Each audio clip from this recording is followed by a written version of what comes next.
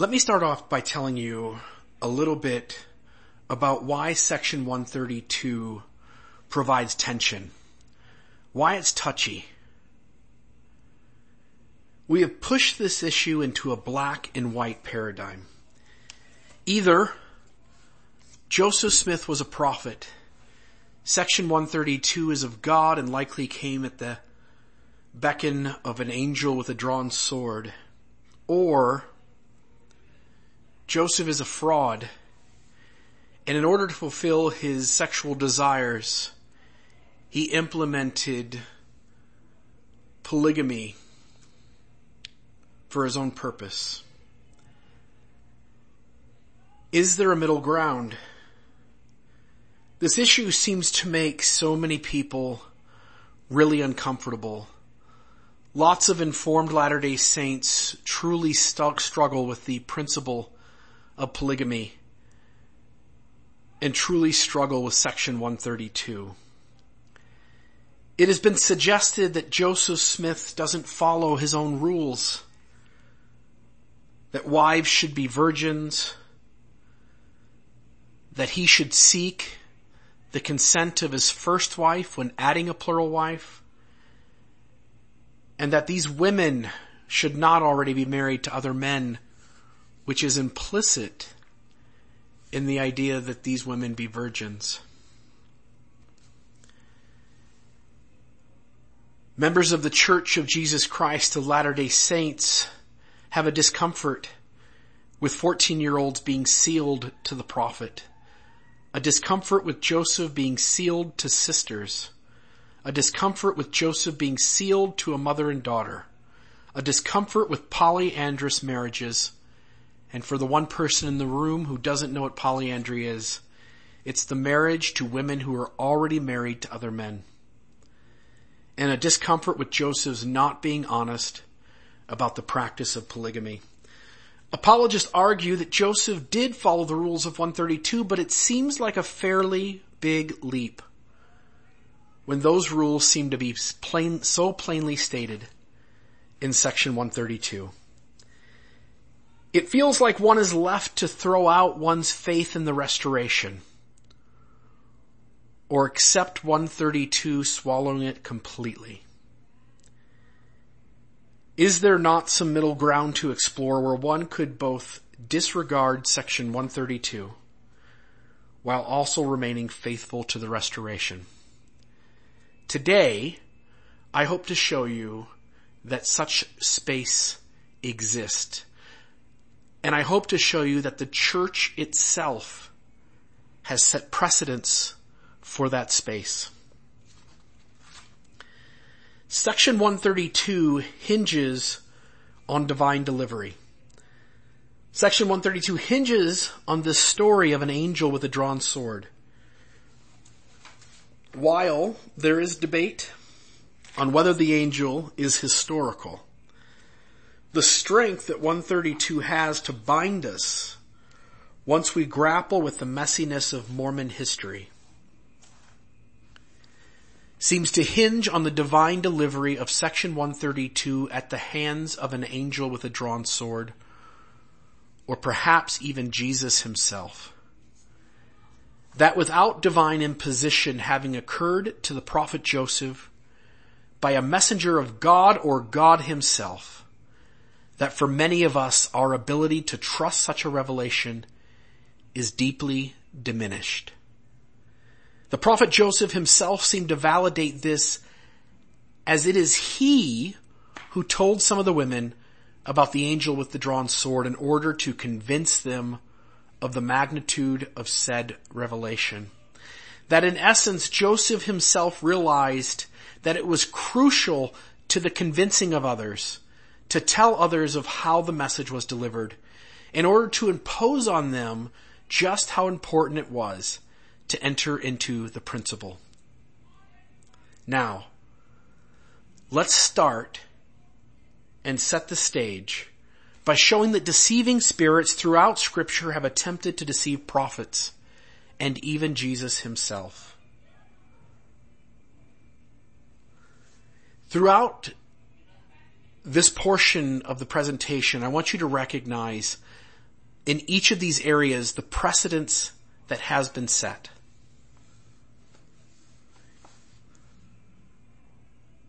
I also want you to set aside your preconceived notions of the stories you've heard. Let's start. In the Garden of Eden, Lucifer is present. He attempts to deceive Adam and Eve. He identifies himself as the God who should be worshipped. In Moses chapter 1, Moses is confronted with the adversary who also tempts him.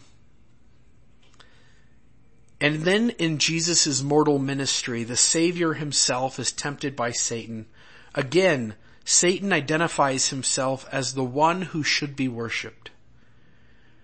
One could argue that in each of these cases the deceiver failed, that God would not and could not allow his prophet to be deceived in such a serious way by the adversary.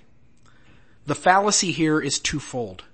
Number one, why would a deceiving spirit make the attempt if there was no chance of God's servant falling for it?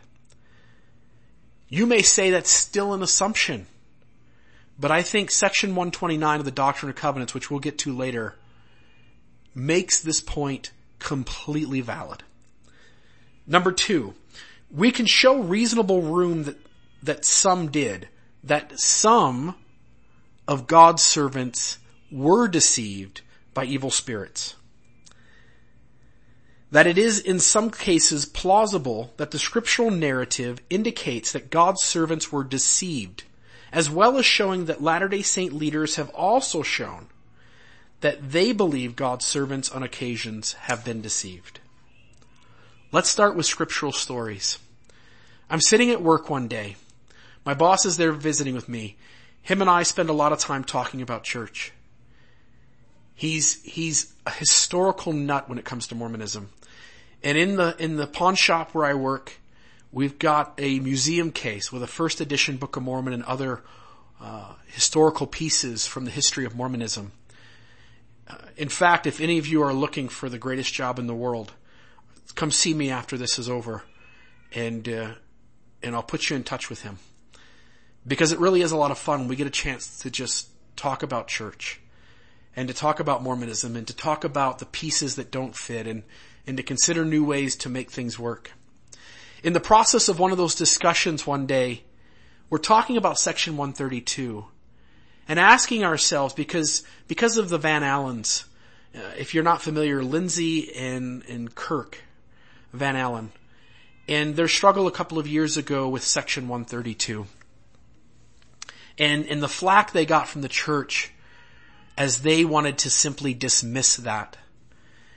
And as we're having this discussion, we're trying to come up with, where's the room here? Where's the room to disregard one piece that you simply can't reconcile with your heart and still be faithful to the gospel in general? And my boss looks over at me and says, Bill, what about the angel in the Book of Mormon? And I'm thinking through my head of the 52 angels mentioned in the Book of Mormon. And he says, the one with Lehi at the tree of life. And I said, what are you talking about? And I've read the Book of Mormon so many times, and yet for some reason this just doesn't come to mind. And so the two of us pull up the scriptures on the internet, and we pull up 1 Nephi chapter 8. In this story, Lehi is visited by a spirit in a white robe. This spirit, in the account, leads him for many hours into darkness. Then Lehi, in despair, prays, and God leads him into view of the tree of life. From the point of being told of Lehi's despair in the story, as he finds himself led into darkness, we hear no more of this angel in a white robe. The angel leads him into darkness and vacates. And then God leads him, Lehi, into light and into view of the tree of life. LDS apologists argue that it is not clear that the Spirit is bad. They also argue that other scriptural apocrypha and pseudo-scriptura and other non-canonical texts portray a pattern of prophets in vision, having good spirits lead them through their visionary experience. I acknowledge that. I validate their 2 points, but I add 3 points to the discussion. Number 1, I have shown the opposite, that evil spirits also in Scripture come in the appearance of heavenly messengers.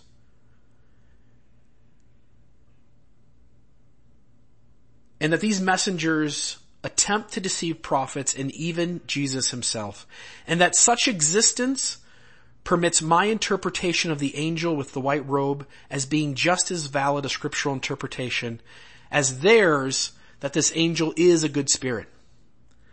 Number 2, the story narrative itself seems to make this a valid point, if not the most valid interpretation. If you go back and you wipe away any biases or unobjectiveness that you have, if you wipe away the fact that there were lots of Book of Mormon animated stories that you had when you were growing up, and that those stories had pictures and showed pictures of the angel leading Lehi to the tree of life, that's not what the story says. The angel leads him into darkness. God leads him to the tree. And I think when you look at it objectively, as unbiased as you can, I think you will see that there is a lot of room, if not perhaps the most valid room, to see this angel as a deceiving spirit. Number 3, my view still encourages us to hold Lehi as a prophet, and that such an interpretation is still a faithful view of the Book of Mormon. In other words, I can't see why the apologists might want to argue against such a view in the first place. Since the LDS Church holds no official position on the angel with the white robe, that such a view is faithful, and that such an interpretation seems at least as valid, if not more so, than any other. Now, let's discuss where LDS leaders have given you such room. The question becomes, in this section, does the LDS Church's view of Scripture and Revelation allow us to dismiss portions that we can't reconcile? Let's start with canonical Scripture. Can we dismiss portions of canonical Scripture as not the Word of God? Is the written canon imposed on us to be taken entirely as the words of God and not just the Word of God? In 1870, Brigham Young shares his perspective on the Bible, an idea of what is Scripture. And so let's start with the idea of, can we set Scripture aside? Like what's actually in the Scriptures, can we just set it aside? Brigham Young is quoted as saying, I have heard some, and I should say this is in the Journal of Discourses. I shouldn't just say this is, Brigham Young is quoted as saying. This is his quote. This is Brigham Young talking. Quote, I have heard some make the broad assertion that every word within the lids of the Bible was the Word of God.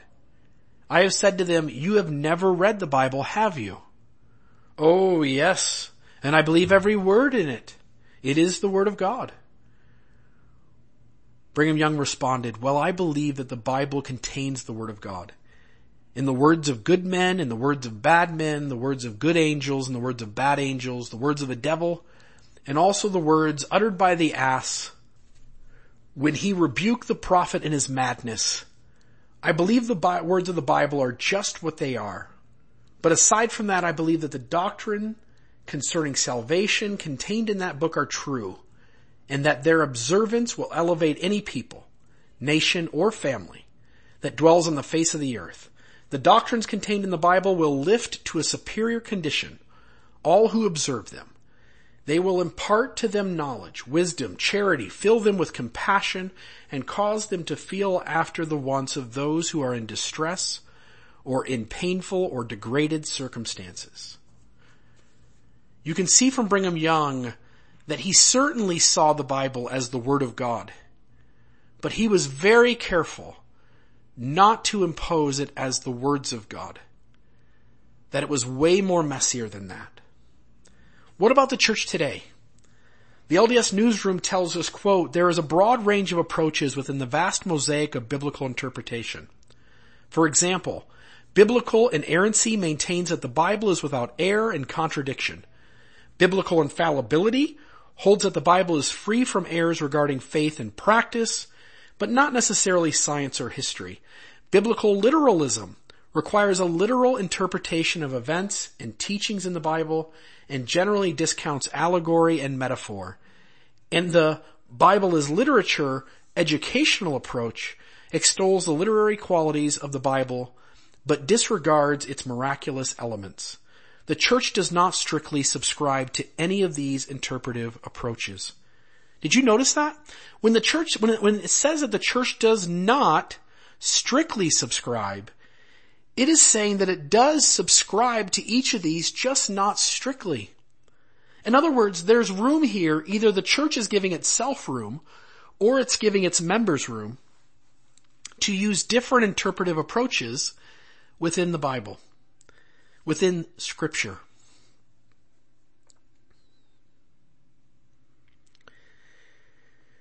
So please notice that the wording of this acknowledges that the church is likely using each of those approaches, or is giving you permission to do so. What is Scripture? For example, Elder Bednar has claimed on occasion that he is Scripture. Such a comment raised the eyebrows of many when he said it, including myself. But when his statement is measured against how Brigham Young here defines Scripture, then we see that simply being Scripture does not make the words contained necessarily that of God's. Elder Bednar is certainly within reason to claim such when we define Scripture in the way that Brigham Young has. Brigham here not only lowers the bar, but also suggests that we learn to differentiate between the Word of God and the words of God, and seems to be giving us permission to dismiss certain parts of Scripture that we in conjunction with the Holy Ghost cannot reconcile. Just as we should feel free to dismiss a prophet who claims to be Scripture when that prophet is not speaking or acting as such. The next part is, can we dismiss a revelation by a prophet? Well, that's easy. The church itself has done this very thing with the 1886 revelation of John Taylor. In this revelation, John Taylor in 1886 writes down a revelation. The revelation exists today, and even Fair Mormon agrees that this is most likely in John Taylor's handwriting. The revelation starts off, "My son John, you have asked concerning the new and everlasting covenant, how far it is binding upon my people. Thus saith the Lord," is the next words that hit the paper that we are to assume came from the mouth of Jesus Christ himself. Notice this. This revelation begins with Jesus Christ talking to President John Taylor in the first person and saying, "Thus saith the Lord." If I'm not mistaken, this is the last occurrence we have of a prophet sharing a first-hand conversation with Christ, and Christ saying, "Thus saith the Lord." And yet this revelation has been ignored, dismissed, and forgotten by the church today in a way that most members are not even aware of its existence. This should give great pause and show that there is room to dismiss revelation from Christ to his prophet, even when in the first person. Next, do we have room to dismiss the doctrines of the church?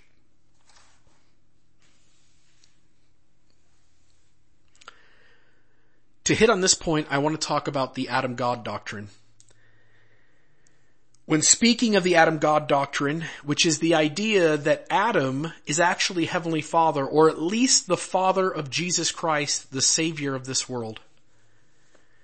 Brigham Young stated how much unbelief exists in the minds of the Latter-day Saints in regard to one particular doctrine which I revealed to them, and which God revealed to me.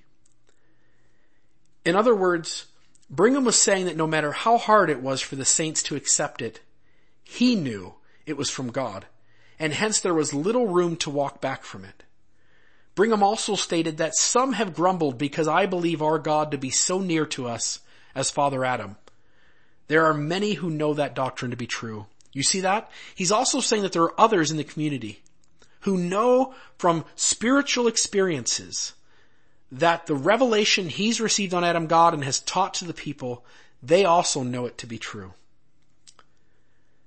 This teaching went so far as to be implemented into the discourse that was to be used at the veil of the temple in St. George, where the saints were to be instructed that, quote, Father Adam's oldest son, Jesus the Savior, who is the heir of the family, is Father Adam's first begotten in the spirit world, who, according to the flesh, is the only begotten as it is written. And yet modern church leaders and the church itself have disavowed and dismissed and preferred to ignore any reconciliation with such. President Kimball's disavowal of the Adam God doctrine from General Conference. This is in 1976. This is in October. You can find it in the talk, Our Own Liahona. He says, quote, another matter. We hope that you who teach in the various organizations, whether on the campuses or in our chapels, will always teach the orthodox truth. We warn you against the dissemination of doctrines that are not according to the scriptures and which are alleged to have been taught by some of the general authorities of past generations. Such, for instance, is the Adam God theory. We denounce that theory and hope that everyone will be cautioned against this and other kinds of false doctrine.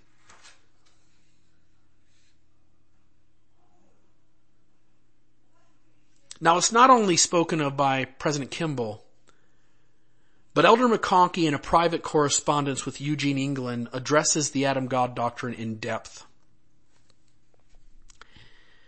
And whereas President Kimball says alleged to have been taught, Elder McConkie gets right to the heart of the matter. In a written private correspondence with Eugene England, Elder McConkie says the following. Listen carefully, as there's a lot in this quote. I also want to say that I am not sharing the quote completely through. You're welcome to go find the quote yourself. I think I am being true to the intentions of Elder McConkie and the words that he uses in the sections that I read here. I'll begin by saying quote, and I'll try to be clear to say unquote when I'm finished, so that you can separate Elder McConkie's words from mine that follow. Quote, I am a great admirer of Brigham Young and a great believer in his doctrinal presentations. He was called a prophet of God. He was guided by the Holy Spirit in his teachings in general. He was a mighty prophet. Nonetheless, as Joseph Smith so pointedly taught, a prophet is not always a prophet, only when he is acting as such. Prophets are men, and they make mistakes. Sometimes they err in doctrine. Sometimes even wise and good men fall short in the accurate presentation of what is truth. Sometimes a prophet gives personal views which are not endorsed and approved by the Lord. Yes, President Young did teach that Adam was the father of our spirits and all the related things that the cultist ascribed to him. This, however, is not true. He expressed views that are out of harmony with the gospel. I think you can give me credit for having a knowledge of the quotations from Brigham Young relative to Adam and knowing what he taught under the subject that has become known as the Adam God theory. President Joseph Fielding Smith said that Brigham Young will have to make his own explanations on the points there involved. As for me and my house, we will have the good sense to choose between the divergent teachings of the same man and come up with those that accord with God, that accord with what God has set forth in his eternal plan of salvation. I do not know all the providences of the Lord, but I do know that he permits false doctrine to be taught in and out of the church, and that such teaching is part of the sifting process of mortality. I repeat, Brigham Young erred in some of his statements on the nature and kind of being that God is, and as to the position of Adam in the plan of salvation. What he did is not a pattern for any of us. If we choose to believe and teach the false portions of his doctrines, we are making an election that will damn us, unquote. You see, it's crucial to note that Elder McConkie here is saying, yes, Brigham Young taught false doctrine, and that if we believe and teach the false portions of his doctrines, we are making an election that will damn us. That is the very opposite of follow the prophet even if he is wrong, and you will be blessed for it. You see, Elder McConkie was in a corner. He himself didn't know how to reconcile the Adam God teachings of Brigham Young. He didn't know what to do. And the only thing he could do was suggest that we not follow the prophets when our heart tells us that their teachings are false. This was the only way that Elder McConkie could work through this. And he certainly doesn't say this in public. He only gives us permission privately to Eugene England. But he certainly says it in a way that it applies to everyone.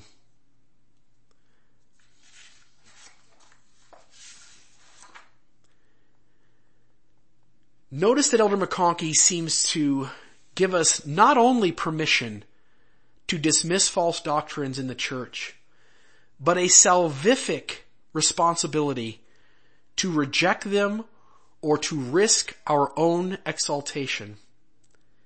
You see how messy this is in weighing one prophet's teachings and words against another prophet's words, and perhaps even that very prophet against his own words. Many examples, including past doctrines and prophetic teachings surrounding the priesthood ban, blood atonement, teachings on who are the Lamanites, understanding of where the book of Abraham comes from, diminishing positions on cremation, birth control, women working outside the home, all have shifted, diminished, or been disavowed. Things that were once declared doctrine and officially held by all leadership in our church have been dismissed and disavowed as now known to be false or something different. So what are the implications? Prophets can be deeply wrong. Elder McConkie says so. Scriptures can be wrong. Brigham Young says so. All 15 men united can be deeply wrong. Just check out the Race and Priesthood essay. Revelation can be dismissed. The Adam God idea. Doctrines can be disavowed. Apologists have argued that Adam God is not apples to apples comparison because it never became canon. In my mind, it seems silly that we would make the exercise of the church in raising its hand to agree to make something canon as the sure and certain way to know that something is really from God or not. Take the November policy, for instance, as an example of something that they would publicly defend as revelation. And yet it has not been canonized. This also would seem highly illogical and doesn't mesh with Brigham Young's view of Scripture already mentioned. This argument also ignores items that were sections in our canon and have been dismissed as well. The question is, can canon be dismissed? Section 101 of the D&C, which later became Section 109, was removed and dismissed. The lectures on faith were part of our canon. They have been dismissed. Apologists argue that such a view of doctrine, canon, scripture, and revelation and prophets throws all certainty under the bus and places everything up for grabs. Absolutely. Absolutely. That is exactly what I'm saying. And it also seems to be what Elder McConkie is saying and what our history is saying. Which brings us to an angel with a drawn sword. Joseph Smith reported that an angel with a drawn sword had commanded him to implement the principle of plural marriage.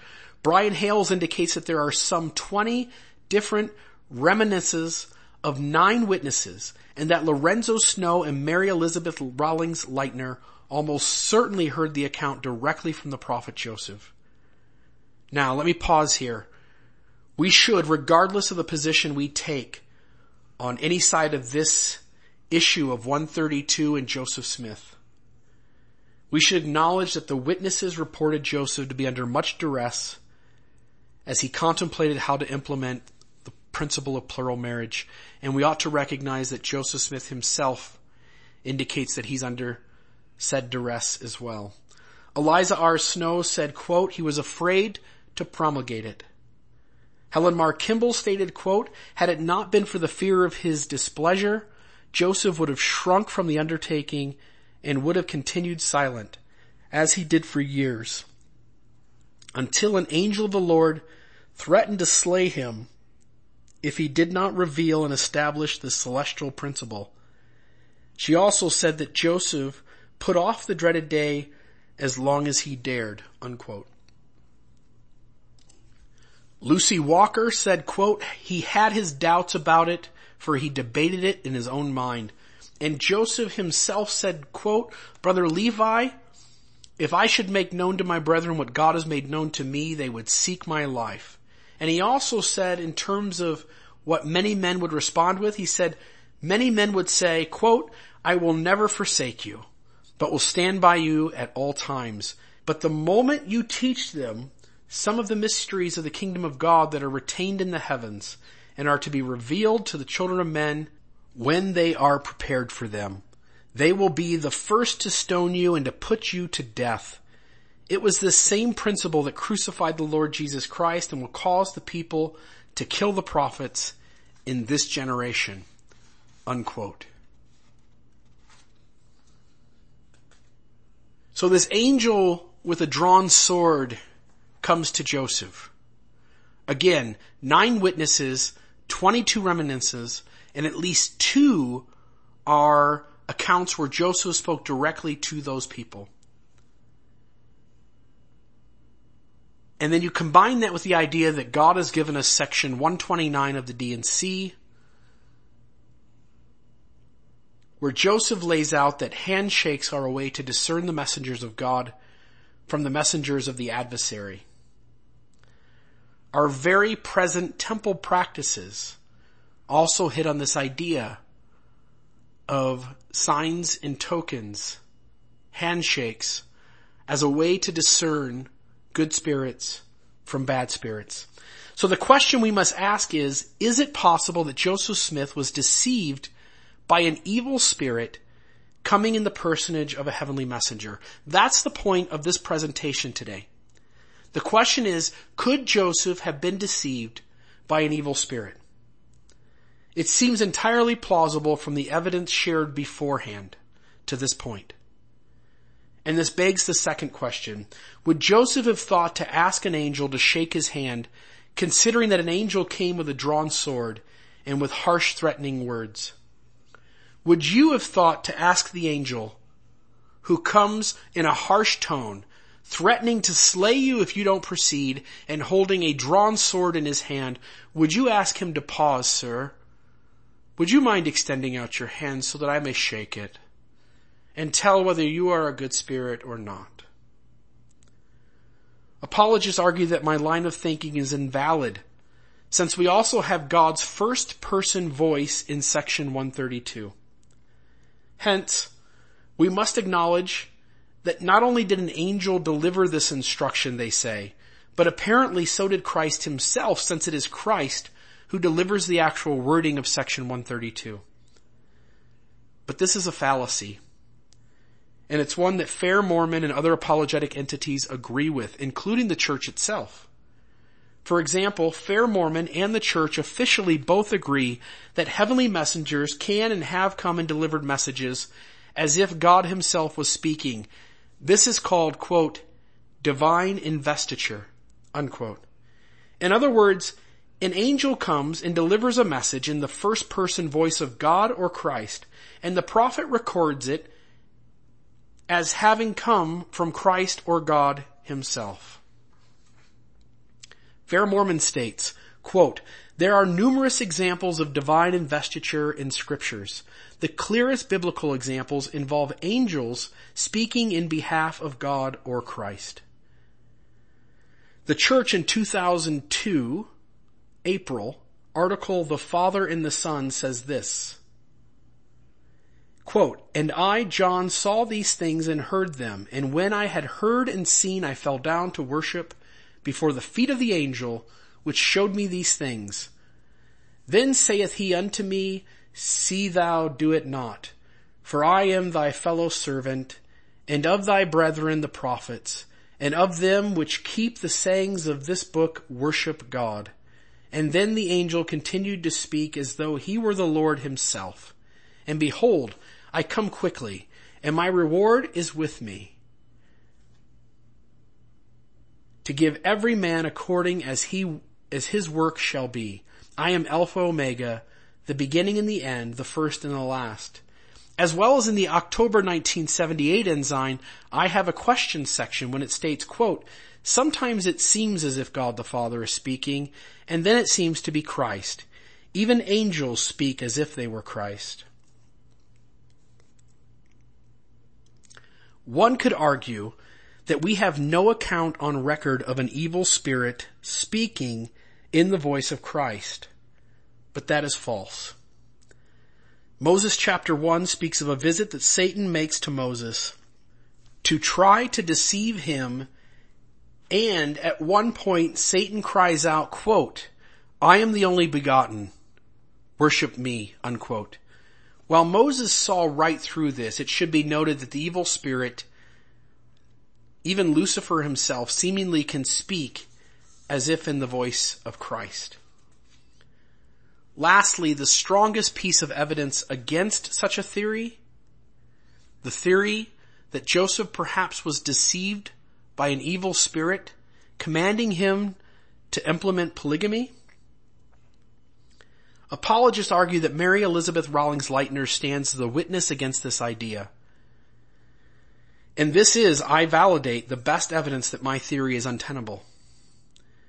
Mary Lightner, in a 1905 address at BYU, stated the following, quote, "Well," said I, "don't you think it was an angel of the devil that told you these things?" Said he, "No, it was an angel of God. God Almighty showed me the difference between an angel of light and Satan's angels. The angel came to me 3 times between the years of 1834 and 1842 and said I was to obey that principle or he would slay me. But," said he, "they called me a false and fallen prophet, but I am more in favor with my God this day than I ever was in all my life before. I know that I shall be saved in the kingdom of God. I have the oath of God upon it, and God cannot lie. All that he gives me I shall take with me, for I have that authority and that power conferred upon me." Unquote. Let me say here that I find her story believable. I think she's being honest to her memory, and I think it is possible that she may be historically accurate enough that my theory falls flat on its face. But, and that's a big but, consider the depth and richness of the wording that she just conveyed from that conversation. The conversation that she repeats of what Joseph Smith said and the words he used and the sentence structure that just went on. Did you notice how deep and rich and complicated that exchange of dialogue was between her and Joseph? Now, we should note that when she gave this talk at BYU in 1905, she was 87 years old. 62 years after the event occurred, and she is recounting secondhand what Joseph told her. Could she be mixing memories of more than one conversation? Could she be mixing up the timeline of events? Could she be mixing up things Joseph told her directly with conversations she had with others who were reporting their experiences. The LDS Church itself, when speaking on evidence that diminishes faith, that is late word-of-mouth accounts, the church states, quote, and this is in the 1987 Ensign, in the August article, The Alvin Smith Story, Fact or Fiction, the church says, quote, something told secondhand 60 years after the fact is less verified history than it is vague memory.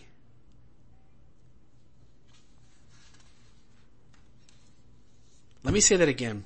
Something told secondhand 60 years after the fact is less verified history than it is vague memory. In the end, we must each dig into the details. We must each make up our minds. The view I presented today is a faithful view that allows one to discard Section 132 personally without having to leave the church or lose complete faith in the restoration.